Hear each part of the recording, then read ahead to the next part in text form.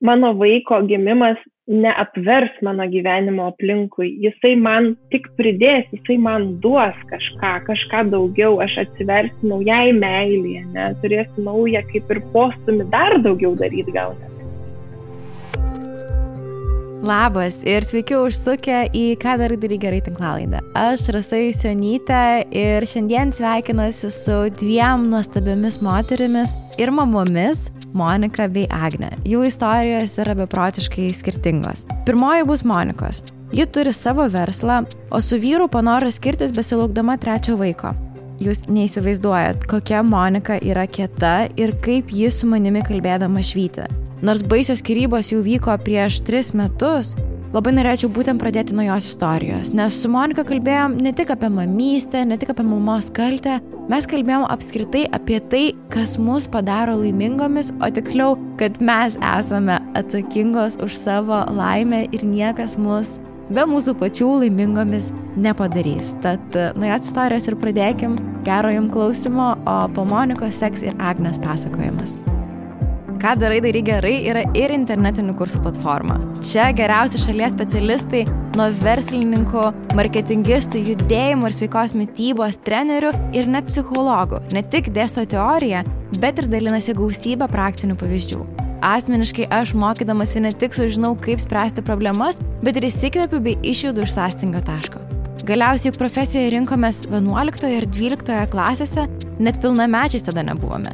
Negi visą likusį gyvenimą išmėginsime tik vieną scenarijų. Aš noriu mokyti, suteikti savo naujas galimybės, bet to ir mano projektai, jei nustoju ieškoti naujų žinių, kažkurio metu ima ir užstringa, o aš noriu viską mesti. O dabar galiu išklausyti kursą ir sužinoti, kaip man judėti pirmyn. Jei ir tu norėtum išmėginti save, visi tinklalaidės klausytojai gauna ypatingą 15% nuolaidą su žodžiu Ką darai gerai, didžiausiamis raidėmis bet kuriam kursui ar seminarui. Tad kviečiu užsukti į mūsų internetinį puslapį kadarai-gerai.lt ir apsižvalgyti. Sėkmės! Monika, ar gali man truputį papasakot apie save? Šiaip visų pirma, tai amazing, kad tu sėdi savo draugės vonioj dabar, atsigulusi ir su manimi rašinėji šitą podcastą. Tai kas tavo gyvenime taip atsitiko, kad tu sėdi draugės vonioj su manimi rašinėdama podcastą, ieškodama tylaus kampo? Atsitiko gyvenimas. Tai yra dar vienas rodymas, kad kai ko nors labai nori, tu atrandi būdą, kaip tą padaryti. Aš esu pas draugę vonioj, todėl kad tai buvo vienintelis laikas, kada mes galėjom susitikti su tavim pokalbiui. Ir aš neturėjau kitos vietos, kur galėčiau būti tyliai, tai draugė gyvena netoli mano studijos, tai jinai užleido man savo namus ir man labai patinka jos vonia, tai šiuo metu aš esu senamiesčio buto vonioje. Geras, labai faina, taip iš netradiciškų vietų rekordint. Tai Monika, papasakok, kokia tu mama, kiek turi vaikų ir kaip tau sekasi derinti darbą, ką veiki darbe, tiesiog truputį apie tave. Apie save, tai greičiausiai svarbu pasakyti tai, kad aš šiuo metu esu 3 vaikų, mažamečių vaikų mama. Dirbu savo, kartu su kolegėmis turime studiją Naujamiestyje Špaklius, dviese ją įkūrėme prieš beveik 4 metus. Taip jau nutiko, kad mano jauniausiai dukrai yra 3 metai, tai studiją kūriau jos besilaukdama. Jinai gimė studijoje ir toliau dirbam kartu. O ar mamos kaltė, nes tu man ganėtinai greitai atrašei į laišką, kur aš tiesiog ieškojau mamų ir ar tai tau pažįstamas jausmas? Kaltės jausmas, tai jis lydi nuolat, man atrodo, ar tu dirbi, ar tu nedirbi, ar tu su vaiku, ar tu be vaiko, tas kaltės jausmas tave persekioja nuolat, nes kai esi darbe, tu galvoji apie vaikus, kai esi su vaikais, tu galvoji apie darbą, neva tau norėtųsi atrasti būdą, atrasti vietą, kur save realizuoti. Tai tol, kol tu gyveni su tuo jausmu, viduje vyksta daugybė tave išnešančių dalykų ir tol, kol tu nesupranti, kad arba tau tiesiog neateina, kad tobulas ir vienur ir kitur tu būti tiesiog negali, tu turi tiesiog susitaikyti, kad kartais tu esi darbe, kartais tu esi šeimoje, tavo prioritetai nuo to vertybės galbūt nesikeičia, tiesiog prioritetai vieną dieną būna labiau vaikai, kitą dieną būna labiau darbas. Čia vidinės ramybės klausimas. Tau dar taip yra, kad tu nedirbi tiesiog kažkur, tu kuri savo verslą ir tai tikrai atima beprotiškai daug resursų, tai nėra dalykas, kurį gali palikti išeidama iš darbo namo. Ir ar tau sunku yra suderinti ir atsijungti namo grįžus ir būti tik šeimoje? Neteisingai formuojamas klausimas, ar sunku ar lengva, nes sunku yra kelnes mautis per galvą, bet kai tu veiki kažką, kas tau labai labai patinka, tu tiesiog ieškai būdų, kaip tą padaryti. Išjungti smegenis ir palikti viską darbe fiziškai neįmanoma, nepriklausomai ar tu esi mama, ar tu esi ne mama. Jeigu tu dirbi savo, tai reiškia, tu dirbi savo 24 valandas per parą, tu dirbi atostogų metu, savaitgalių metu. Tiesiog šiuo atveju labai svarbu yra disciplina, kaip tu moki save organizuoti darbo metu ir nedarbo metu. O papasakok apie savo discipliną. Šiaip iš tikrųjų, tai labai norėčiau tau padėkoti. Labai klausiau įdėmiai tavo podcast'o apie dienos rutiną ir atradau kelis dalykus, kuriuos būdavau pražiopsojusi, tarkim, ryto rutiną, kad skirti savo dėmesio, tiesiog išsitepti kūną kremu arba pasidaryti savo geros kavos. Tai čia mano yra kitas planuojamas noras, pirkinys yra kavos aparatas, kad galėčiau pasidaryti skanę kavą savo. O pati disciplina ir dienos rutina galbūt yra tokia, kad esu mama karys, tu privalai atsikelti anksti tam, kad suruoštum vaikus į mokyklas, į lavinimosi įstaigas, tada susiplanuoti laiką savo, jeigu manoma, laiką darbui ir diena taip tęsiasi ir kiekvieną dienos laisvą minutę tu išnaudoji tam, kad arba tu pasilsėtum, arba tu nudirbtum naudingą darbą savo veiklos labai. O tu kartais, žinau, kad čia sunkus klausimas, bet kartais nesustoji ir nepagalvoji, kad velnias, kaip būtų gerai, kad nebūtų vaikų ir kad būčiau tik aš. Niekada kartais būna taip sunku ir tu galvoji, ką dabar daryti ir tada galvoju, tai gerai, tai jeigu aš būčiau visiškai single mama, ne single mama, jeigu visiškai neturėčiau vaikų, turėčiau tik tai verslą. Puikiai, aš turbūt, kad turėčiau kitų priežasčių, kurios galbūt man neleistų taip augti arba kaip tik neturėčiau ir mano verslas išaugtų į aukštumas ne per 4 metus, o, sakykime, per 2. Bet turėdama vaikų, ir viena ir kita yra smagu, tik tai labai siektinas jausmas yra mokėti būti mama, kartu kuriant verslą, kuris yra iš tiesų savirealizacija. Nepamiršti savęs, kas yra labai labai sunku, kai tu augini arba leidi augti šalia savęs mažam vaikui, labai sunku nepamiršti savęs ir tiesiog neužsisukti toje rutinoje. O kaip atrodo tavo realybėje pamiršti save? Jeigu kalbant apie mamas, tai man atrodo toks atvejis, kai tu sakai, kai tu turi pasirinkimą, ar daryti kažką, kas tau labai patinka ir teikia malonumo ir galiausiai neša finansinę naudą, ir kai tu stovi prieš tą pasirinkimą kasdien ir pasirinkti, ne dabar aš turiu tvarkyti namus, ne dabar aš turiu padaryti vakarienę. Šeštadienį vėl sakyti, ne dabar aš turiu išvesti vaikus. Ir tas tęsiasi kasdien, vaikai auga, rūpesčiai vis didėja ir tu supranti, kad tu jau 2 metus sakai tą patį, kad ne dabar, nes tu nori būti arba ideali mama, arba ideali verslo moteris, ko nėra nei vienu, nei kitu atveju tiesiog neįmanoma, kad būtų. Tai tiesiog yra tavo pasirinkimas, ar tu nori daryti kažką, bandyti kažką, tau gali 3 kartus nepavykti, 5 kartus nepavykti, tu gali labai daug kartų nusivilti, bet bandyti bent kažkiek, bent 20 minučių per dieną skirti savo, nebūtinai tas savo laikas, savo kremų išsitepimas ar kavos puodelis, bet laikas savo gali būti kažkokie tai tavo savirealizacijos planai, ką tu nori daryti, kaip tu to gali pasiekti, panašiai. Man atrodo, baisiausia save yra antiek pamiršti ir pamesti, kai tu nebežinai, ką tu nori daryti. Iš vis, kas tu esi ir ką tu mėgsti. Tai mano viena draugė ir be vaikų per darbus tiesiog taip stipriai save pametė, jinai sakė, ateidavo savaitgalis, aš sėdėdavau ir aš galvodavau, o ką man dabar veikti? Aš galėčiau gal darbų pasidaryti, bet jau kaip ir abydna dėl to, kad visas kitas dienas darau tos namų darbus. Tai jinai savo pati iš popierio susikarpė tokią mažutę knygutę ir susisakstė, ją susirišo ir ten jinai parašė visokius dalykus, ką jinai galėtų veikti. Pavyzdžiui, 15 minučių padaryti jogą arba išeiti pasivaikščioti. Ir tai yra jos priminimų knygutė, visi dalykai, kuriuos įkvėpimo pagauta, jinai galvoja, kad aš norėčiau veikti, kai tikrai ateina tie ramesni jos gyvenimo momentai, kai reikia susirinkti save, jinai atsiverčia ir išsirenka kokią nors vieną. Tai man žiauriai patiko ta idėja, aš irgi savo noriu pasidaryti tokią, o ką man šiandien veikti knygutę, savo susikurtą. Gal ir gerai, bet man atrodo, kad mamoms būna taip, kai vaikai gimsta, tie rūpesčiai yra tokie vis didėjantis. Ir jeigu tu kažkuriuo tai momentu savęs nesuimi, kad palauk, stop, čia yra vaikai, viskas gerai, bet aš esu moteris ir man reikia daryti tos dalykus, kurie man teikia malonumo kaip moteriai, ne kaip mamai.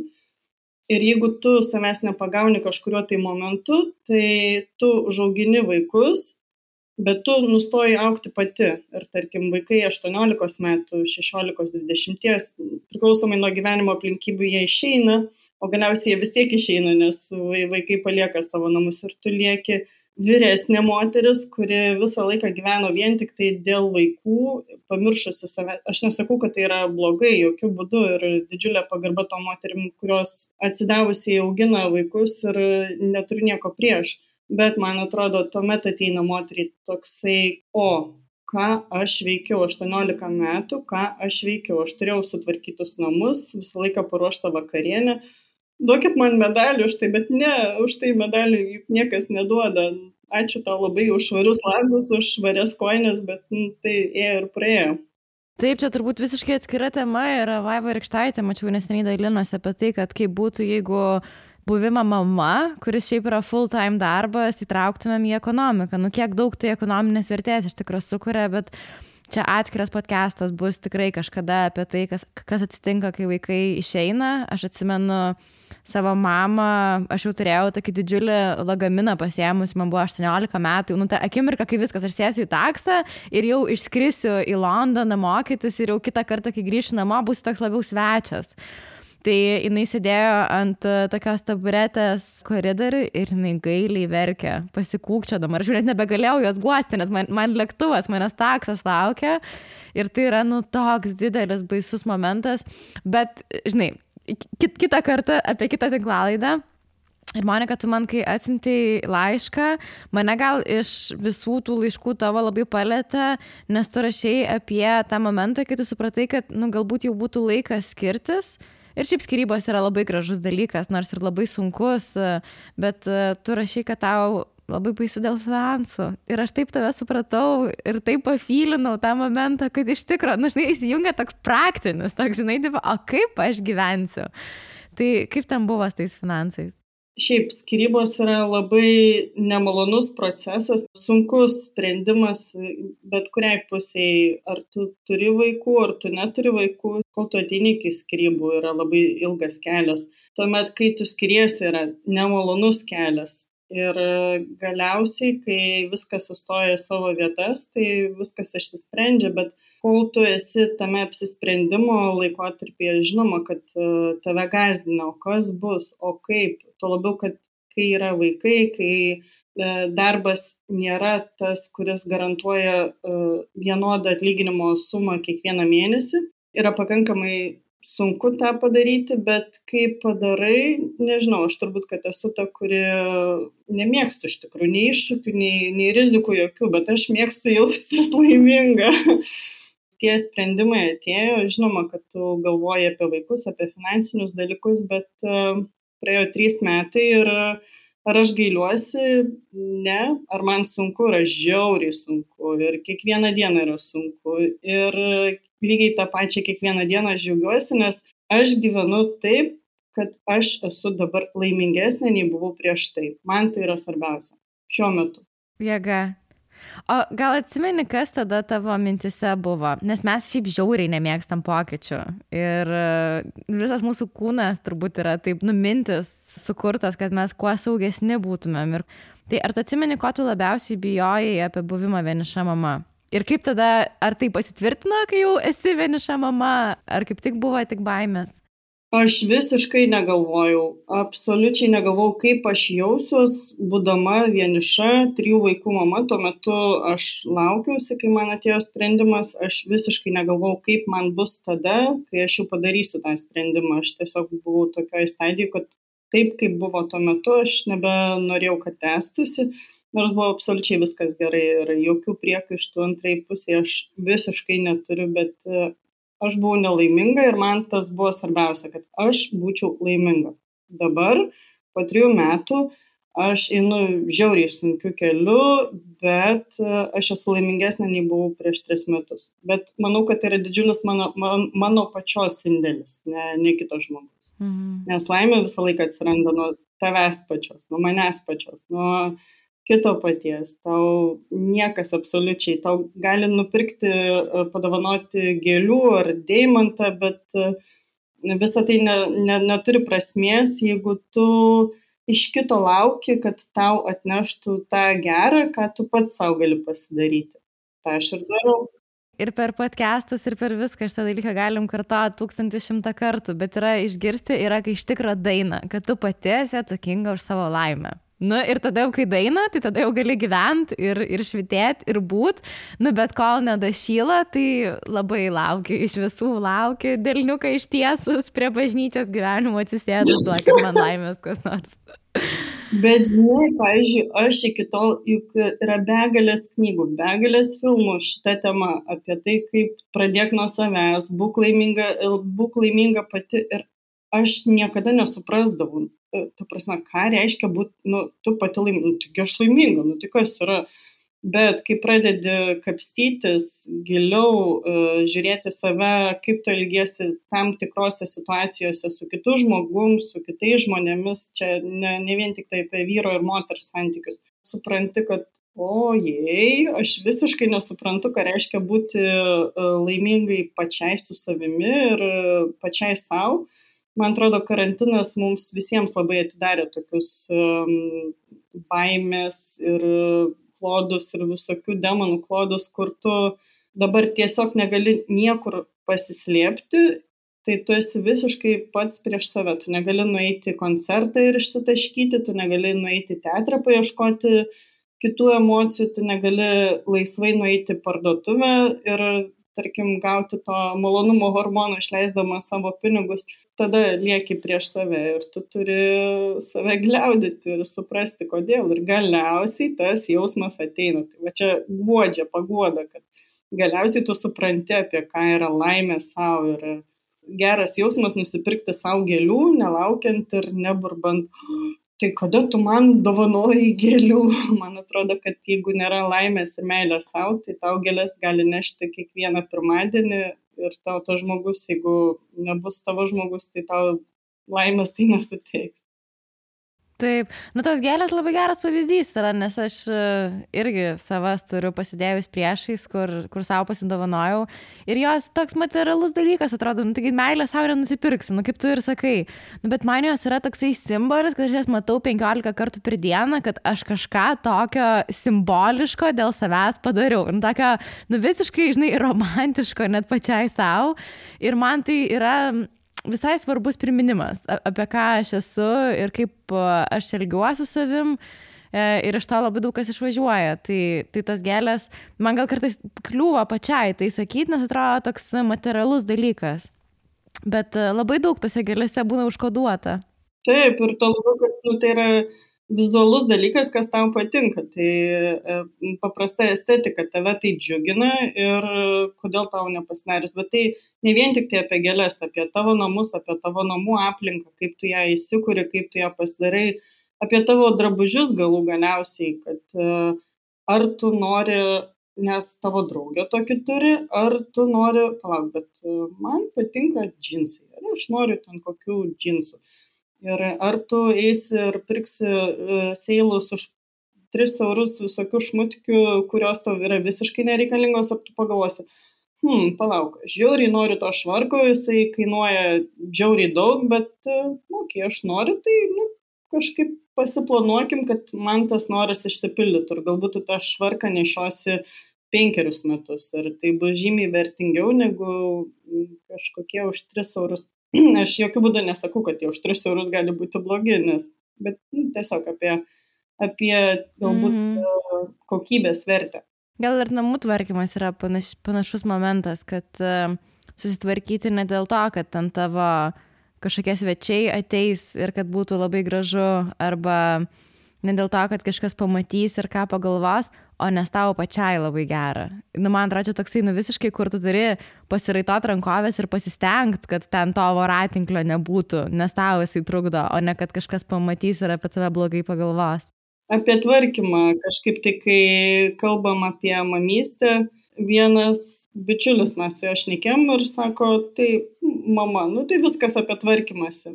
Po to pagalvojau, pasižiūrėjau save, ne, čia turbūt, kad irgi tas toks perfekcionizmo ieškojimas, kad jeigu tu turi vaikus ir tu paskui juos eini visą laiką ir tvarkaisi. Ne, galiausiai vis tiek ateina tas momentas, kai tu turi vaikui duoti pačiam tvarkytis ir tu supranti, kad tavo prioritetai yra šiandien tvarkysiu namus visą laiką ir aš paskaitysiu knygą. Nors čia yra didžiulis iššūkis sau, ne kitiems, o sau, kaip tarkim, o išmėtyti žaislai, o aš čia sėdžiu ir skaitau. Taip, sėdžiu ir skaitau. O dar grįžtant, jau taip suki link vaikų atgal, tai ar tu esi sau susikūrusi kažkokias taisyklės arba ritualus, arba dar kažką, kaip tu suderini buvimą viena mama? Mažai vieniša mama nesinori sakyti. Taip, tu visiškai netrodai vieniša. Bet, kažkoks keistas tas žodis vieniša mama. Tiesiog, kad tu gal solo. Reikia sakyti solo mama, žinai? Ačiū tau už terminą, super, solo mama. O kaip tu suderini viską?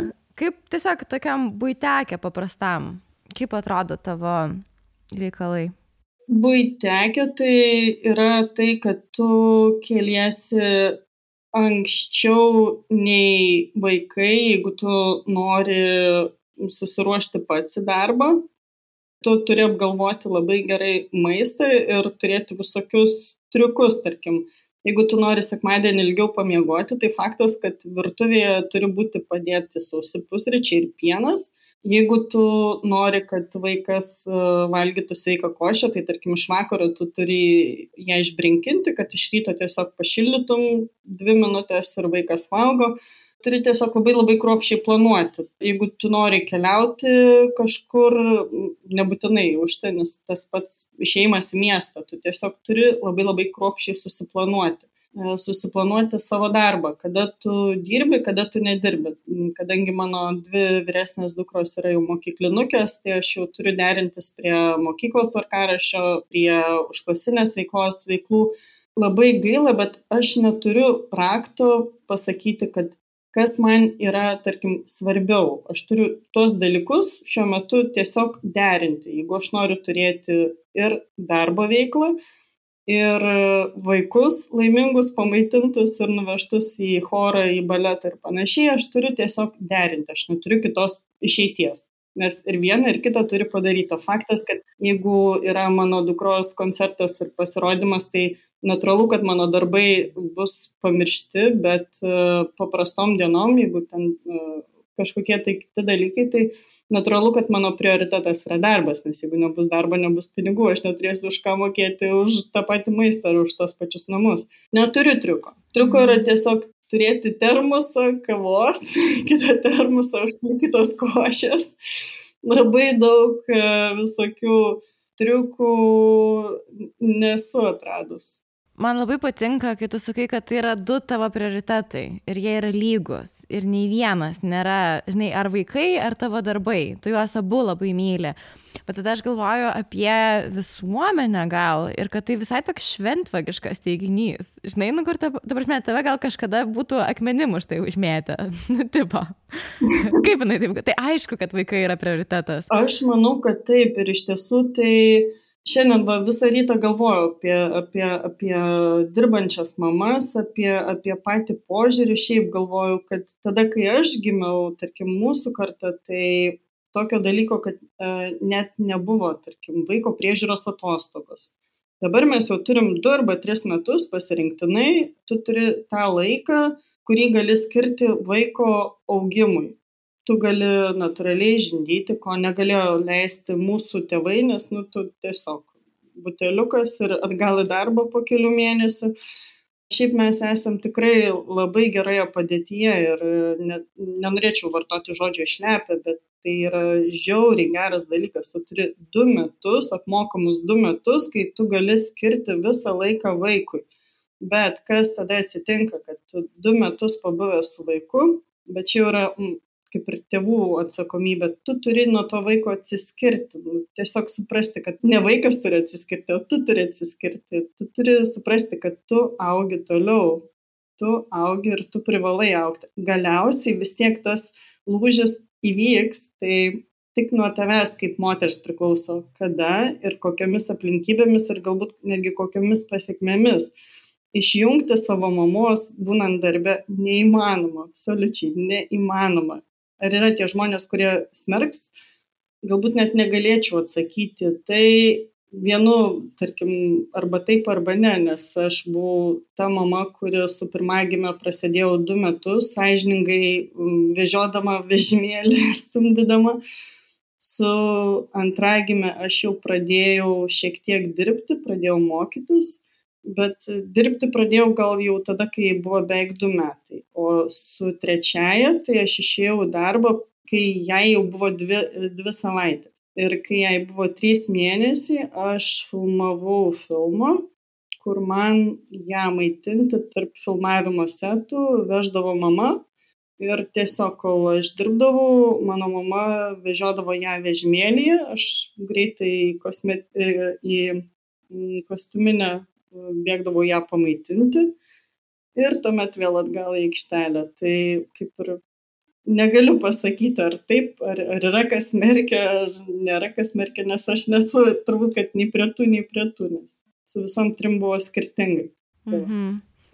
Tai tu ir pradėjai, kai mes tik tai įsijungė mikrofoną, sakyt, kad kai nori, tai viską gali suderinti. Aš manau, kad taip, jeigu tu nori, tai tu gali viską suderinti. Svarbiausia yra suprasti, kur yra dalykai apie tave pačią, kaip mamą ir tavo santykis su vaiku, o kur yra kitų nuomonė, kuri ne visada tau turėtų eiti taip giliai, nes tu gyveni su savim ir čia yra tavo dalykai, kurie yra tau svarbus. Šiuo atveju aš siūlyčiau pagalvoti apie tai, kad idealus tu niekada nebūsi. Ir tiesiog nuo tavęs priklauso, ar tu bandysi kažką daryti ar ne. Nes kol tu lauksi to šanso, kad dabar aš būsiu 100% mama, tada aš būsiu 100% darbuotoja. Tu gali turėti šitą variantą, arba tu gali galvoti, okei, tai aš galbūt šiandien būsiu 100% mama, bet pirmadienį būsiu 70% mama, o 30% būsiu darbuotoja, nes dirbsiu savo. Ir tiesiog varijuoti tarp tų ir žiūrėti, kas gausis. Gal nesigausi absoliučiai niekur, tu suprasi, kad oi ne, aš esu tokia saugi, rami su savo vaiku ir aš nenoriu nieko daryti. O galbūt kaip tik ieškosi pagalbos senelių, auklių ir panašiai, ir tu 5 dienas per savaitę dirbsi, o 2 dienas skirsi 100% skirsi savo vaikui, kas irgi nėra nieko blogo, absoliučiai nieko blogo, mano nuomonė. O kita moteris sutikusi papasakoti savo istoriją, Agnė. Jo situacija yra šiek tiek kitokia, visą tai išgirsite jau netrukus, o mes su juo daugiau kalbėjome apie būtent mamos kaltę.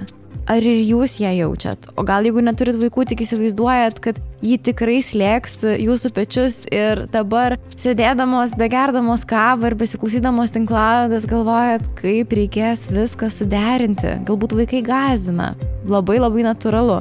Tad su Agne mes ir kalbėjomės, kaip jį kiekvienoje dienoje susitvarko su iššūkiais, kaip viską derina. Man taipogi labai patiko Agnės istorija, tikiuosi patiks ir jums. O taip pat aš labai norėčiau padėkoti mūsų tinklalaidės rėmėjams shipzy.com. Ši platforma skirta visiems norintiems paprastai ir nebrangiai įsigyti kokybiškas prekes iš Amerikos. Pasirinkto produkto nuorodą įkėlus į svetainę gausite galutinės kainos pasiūlymą per 24 valandas. O po apmokėjimo jokių papildomų mokesčių mokėti nereikės. Rekomenduoju pasinaudoti Shipzy tarpininkavimo platformą, tai išties pigiausias būdas apsipirkti JAV elektroninėse parduotuvėse. Aš pati šiuo metu ieškau naujo telefono ir manau, kad su Shipzy bus puikiai proga gerokai sutaupyti. Be to, turiu jums puikią naujieną, kalbant apie taupimą.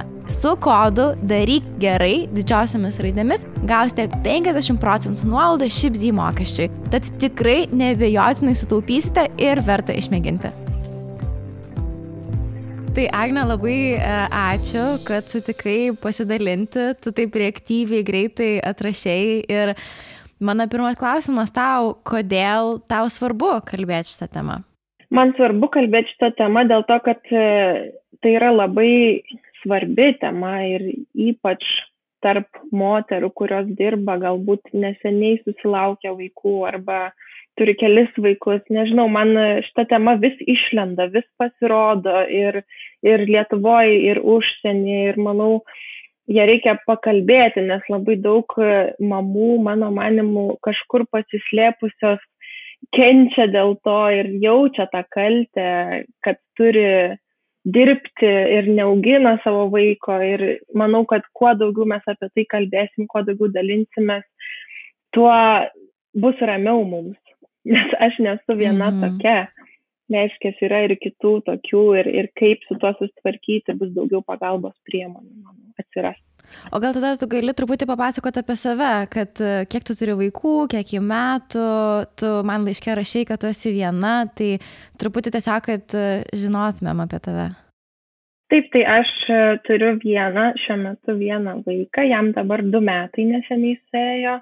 Ir aš jį šiuo metu auginu viena, nuo pat gimimo iš esmės auginu viena, dėl to, kad mano vyras, jisai dirba užsienyje ir yra labai daug problemų su dokumentais, todėl neišeina dažnai keliauti ir turėti tokio pastovaus kaip ir rutininio susitikimo laiko ir buvimo kartu. Todėl tas iššūkis dar didesnis, kai augini viena tą vaiką. Aš kaip ir nesu viena, bet auginu viena iš esmės. Tai tuo tarpu aš studijuoju šiuo metu Muzikos ir teatro akademijoje vadybą ir dar dirbu meditacijų mokytoja gyvosios psichologijos studijoje ir esu šios studijos vadovė. Ta veikla, jinai prasidėjo galbūt nuo būtent gyvosios psichologijos studijos vadovavimo, kaip ir vadybinimo. Tai aš tą pradėjau daryti, kai jau laukiausi savo vaiko. Ir buvo visai daug laiko ir galvoju, tai galima kažką pradėti daryti ir užsiėmiau tuo. Galų gale perėjau prie meditacijų vedimo, nes tuo visą gyvenimą domėjausi. Ir nusprendžiau, kad vis dėlto reikia studijuoti. Kai gimė mano vaikas, po kelių mėnesių įstojau į akademiją. Tai kažkaip nemačiau kliučių, iš tikrųjų, aš nemačiau kliučių, gal dėl to, kad tiesiog esu toks žmogus, kuris mėgsta daryti, veikti. Ir net nepamąsčiau apie tą kaltę, iš tikrųjų. Kažkaip viską užsiėmiau ir tik paskui jie atėjo. Galvoju, ojei, tai aš su vaiku tai visai nebebūnu, tikrai buvo tokių momentų ir dar būna ir dabar tokių periodų. Tai va. O kas tau padeda? Kas pabūna su vaiku, kol tu... Tai, turim auklę, Augustas jo vardas, jis turi auklę. Jis turi auklę nuo 6 mėnesių, tai vat nuo to laiko, kai aš pradėjau studijuoti, nes supratau, kad tikrai viena neišsiversiu niekaip, tai tos pagalbos reikia. Yra, žinoma, ir seneliai, kurie labai padeda, ir mano mama, ir mano tėtis, ir kartais mano brolis, savo žmona padeda. pagalbos yra, tai ačiū Dievui, nes tikrai žinau, kad yra mamų, kurios neturi ką kreiptis, neturi šeimos, kuri gali padėti, neturi, galbūt jie toli kažkur. Tai šitas atvejs yra tikrai kitoks ir aš esu tikrai labai dėkinga visiems, kurie man padeda ir padėjo. Žinai, aš tavęs klausau ir galvoju, kad turbūt labai daug moterų, bent jau kurias žinau, mes turim bendruomeniai, ką darai gerai ir kurios įsijungia podcastą pasiklausyti, jos visos kaip tu ir kaip aš. Dieve, kaip man patinka dirbti ir kaip man patinka turėti daug veiklų ir aš tavęs klausau ir mes irgi galvojam apie vaiką kažkada neužilgo, bet aš tuo pačiu metu galvoju apie studijas, nes man atrodo, kad taigi nerealu yra leisti savo kažkaip iš naujo keisti gyvenimą. Aš 17 metų susigalvojau, ko aš būsiu, aš vaikas buvau, man įdomu yra kažkokį naują scenarijų savo atrasti. Man atrodo, kad labai sunku galvoti apie vaiką, lyg apie tavęs apribojimą. Labai nesinorėtų taip galvoti, nes tai tikrai yra labai didžiulis džiaugsmas. Aš įsivaizduoju, ta mamos kaltė, jinai taip kaip ugnikalnis gali išsiveršti, nes tu turi savo identitetą, kuris yra beprotiškai veiklus ir tu turi tą meilę ir labai sunku tarp dviejų persiplėšti. Tai gal tu gali papasakoti apie tą mamos kaltę labiau? Tai vat ir tu gerai paminėjai tą tokį, kad yra dvi tos pusės, ne, ir tie du norai turėti ir mano nuomonė tai yra suderinama ir manau, kad viskas prasideda nuo to požiūrio, kad mano vaiko gimimas neapvers mano gyvenimo aplinkui, jisai man tik pridės, jisai man duos kažką daugiau, aš atsiversiu naujai meilei, ne, turėsiu naują kaip ir postūmį dar daugiau daryti gal net, ne. Dar daugiau, kad ir pinigų užsidirbti postūmis bus. Bet tas požiūris, man atrodo, yra pirmas žingsnis į tą išlaisvinimą iš kaltės, dėl to, kad jeigu aš einu į šitą naują etapą su tokiu požiūriu, kad dabar mano gyvenimas sustos arba apsivers, tai tada faktas, kad ta kaltė grauš gal net ne iš tos pusės, kad aš dabar nebūnu su vaiku, iš tos, kad aš daugiau nieko nedarau, tik būnu su vaiku. Tai už tai labai svarbu jau eiti į tą naują etapą su požiūriu, kad aš dabar turėsiu dar daugiau ir galėsiu dar daugiau. Bet jeigu grįžti prie tos kaltės jausmo, kada jis man atėjo ir kada aš jį pajaučiau gal pirmą kartą, tai aš sakau, kažkaip iš anksto tam nesiruošiau, nes turėjau tą požiūrį, kad tai bus tik naujiena ir džiaugsmas. Ir kai prasidėjo studijos, žinoma, ir gana intensyviai, ir jau artėjo tie egzaminų metai, ir darbas įsivažiavo labai greitu ritmu. Ir pastebėjau, kad aš išeinu 8 ryto iš namų ir grįžtu 8 vakaro. Ir aš jau tuo metu mano vaikas jau kaip ir eina miegoti nakčiai.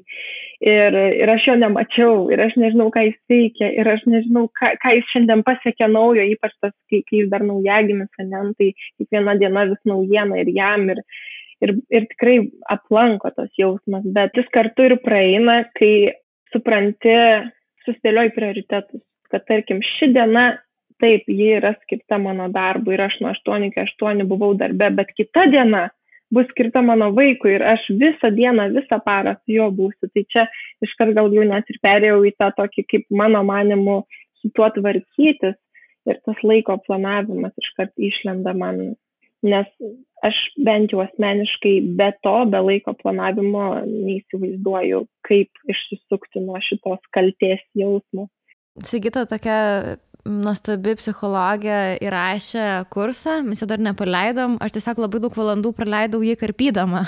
Ir aš labai daug kartų girdėjau, ką Sigita sakė, nes vis reikia atsisukti, atrasti kažkokią vietą, kur citatą išgirsti. Tai aš turbūt tokius 5 kartus tą 2 valandų kursą perklausiau ir jie visą įrašė apie mamos kaltę, jisai netrukus pasirodys. Ir jis sakė tokį labai įdomų dalyką, aš nežinau, ar tu jį jauti, kad mamos kaltė kaip konceptas šiaip neegzistuoja. Kaip mums tiesiog jį sukūrė visuomenė. Tai nėra kažkoks natūralus iš mūsų kylantis jausmas, o ypatingai moterim tai toks sunkus dalykas, vyrai gal tai mažiau jaučia išeidami, pavyzdžiui, į darbą, o mes norim tokios tobulos būti ir mes tokius lyg standartus savo užsikraunam ant pečių, atrodo, kad mus nuolat stebi kažkokia nematoma visuomenės taryba, kai mes esam su vaiku arba ne su vaiku, ir aš matau, kad tu jau net atsikvėpi giliai ir linksi, tai ar tu jautei tai irgi? Tai aš manau, kad tai yra pirma priežastis, kodėl jisai kyla, visiškai sutinku. Yra tas požiūris ir ypač kai pradedi lyginti, ne? Ir yra tos grupės, kad ir Facebook'e, tarkim, pas mane, kadangi kova gimė, tai yra kovinukų grupė, ne? 2019 kovinukų grupė ir tu pastebi, kad ką mamos ten sukūrė, kažkokį savo rankom išlipdė naują žaidimą vaikui, ne? O aš tuo tarpu, kur lipdė tą žaidimą, aš lipdžiau savo darbą, ne? Lipdžiau savo kažkokį tai vaisių kitą prasme ir tada tiesiog tas lyginimas atsiranda iš tikrųjų ir tas visuomenės požiūris daro didelį spaudimą šitų klausimų ir tą kaltę stiprina. Mhm. O kokių tu dar radai būdų, kaip geriau jaustis tiesiog, nes aš įsivaizduoju, kad tie momentai, kai užgriaužia ta kaltė, jie gali būti visai sunkus ir jie gali būti kardinalūs. Ar tau nebuvo tokių momentų, kur tu galvoji, kad ačiū, ir reikia viską mesti, nes aš noriu būti mama, arba parėjus vakare, aš įsivaizduoju, jeigu tu grįžti 8 ir tu matai, kaip eina miegoti, tai visai nori įsikniaupti pagalvį ir išsibliaut biškį. Gal iki tokio lygio niekada nebuvau priėjusi, bet tikrai tie sunkus momentai, kai aplanko, tai pradedi svarstyti, pradedi viską pergalvoti tarsi iš naujo, ne, ar aš tikrai teisingai pasirinkau, ar aš tikrai gerai susidėliojau savo tvarkaraštį ir savo tikslus. Bet galų gale, kai supranti iš tikrųjų, kas tau yra svarbu tuo gyvenimo, tarkim, periodu ir supranti, taip aš noriu skirti savo vaikui daugiau laiko, taip tą ir pasidarai. Ta prasme, jeigu tik yra galimybė, tai taip ir pasiplanuoji iškart į priekį. Aš bent jau asmeniškai ką darau, tai aš pasiemu laisvesnę savaitę arba kažkaip iš vis kažkur galima net išvažiuoti tiesiog su vaiku arba su šeima ir visiškai izoliuotis nuo darbo, pasimti atostogų, kad ir susigrąžinti tą kokybišką laiką su vaiku arba su šeima. Ir man tai kaip toks būna atgaivos pliūpsnis ir įkvepia. Ir paskui net grįžti darbą įkvepia, nes aš jau žinau, kad mano vaikui viskas gerai, kad jisai mane lygiai taip pat myli, kad ir aš išeinu, kai ir grįžta. Ne? Tai tokie intarpai tikrai turi būti, aš manau, tokie poilsio ir ryšio atkūrimo intarpai kasdienybėje privalomi, manau.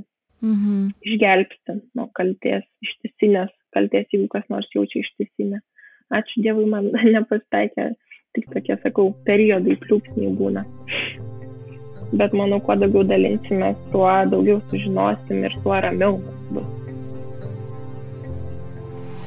Šiandien tiek, ačiū, kad klausėt, o nepabėkit dar sekundę. Norėjau jums papasakot apie 2 seminarus, kuriuos mes jau dabar pristatome ir norėjau jums truputėlį apie juos papasakoti, nes jie nuostabiai padės visiems klausysiams šio pokalbio, kurie ieško atsakymų, kurios palietė šiandienės temos. Tad pirmasis yra su psichologė Sigita Valevičienė ir ji konsultuoja moteris, ji specializuojasi moters transformacijoje, kai į jos gyvenimą atkeliauja vaikai. Ir Sigita kalba apie mamos kaltę. Ir visas 1.5 valandos seminaras yra skirtas išsilaisvinti iš mamos kaltės, kitaip į ją pasižiūrėti, kitaip pasižiūrėti į pačią save. Aš prisipažinsiu, redaguodama turbūt kokius 5 kartus jį peržiūrėjau ir net neturėdama vaikų jaučiu, kaip jau jisai man iškart kiekvienoje dienoje tiesiog susiduriant su darbinėmis situacijomis padeda jaustis labiau savimi, labiau tvirčiau stovint ant žemės. Tad labai jį rekomenduoju. O kitas yra su Ingrida Geraksone ir jo pavadinimas yra kokią įtaką mūsų gyvenimui daro santykis su mama ir kaip jį keisti. Tad šis seminaras truputėlį apverčiant šiandienos temas yra apie dukras ir jų santykį su mamomis. Tad jeigu jūs esat mamos ir galvojat, kaip sukurti geresnį santykį ateityje su savo vaikais, arba jeigu esat jau užaugusios dukros ir tas santykis yra labai toksiškas, labai sudėtingas, jums bloga ir sunku kiekvieną kartą pabendravo su mama, tiesa ta, kad mamų mes nepakeisime, bet pačio save tikrai galime. Tad šis seminaras su jie jau padėjo tikrai daugeliui moterų atrasti tą vidinę ramybę ir tikiuosi, kad padės ir jums. Tad ačiū, kad klausėt, o jeigu norėtumėt nuolaidos kodą, tai tik tinklalaidės klausytojai su kodu ką darai daryk gerai, vienas žodis didžiosiomis raidėmis gauna specialią nuolaidą. O aš linkiu jums geros savaitės ir iki.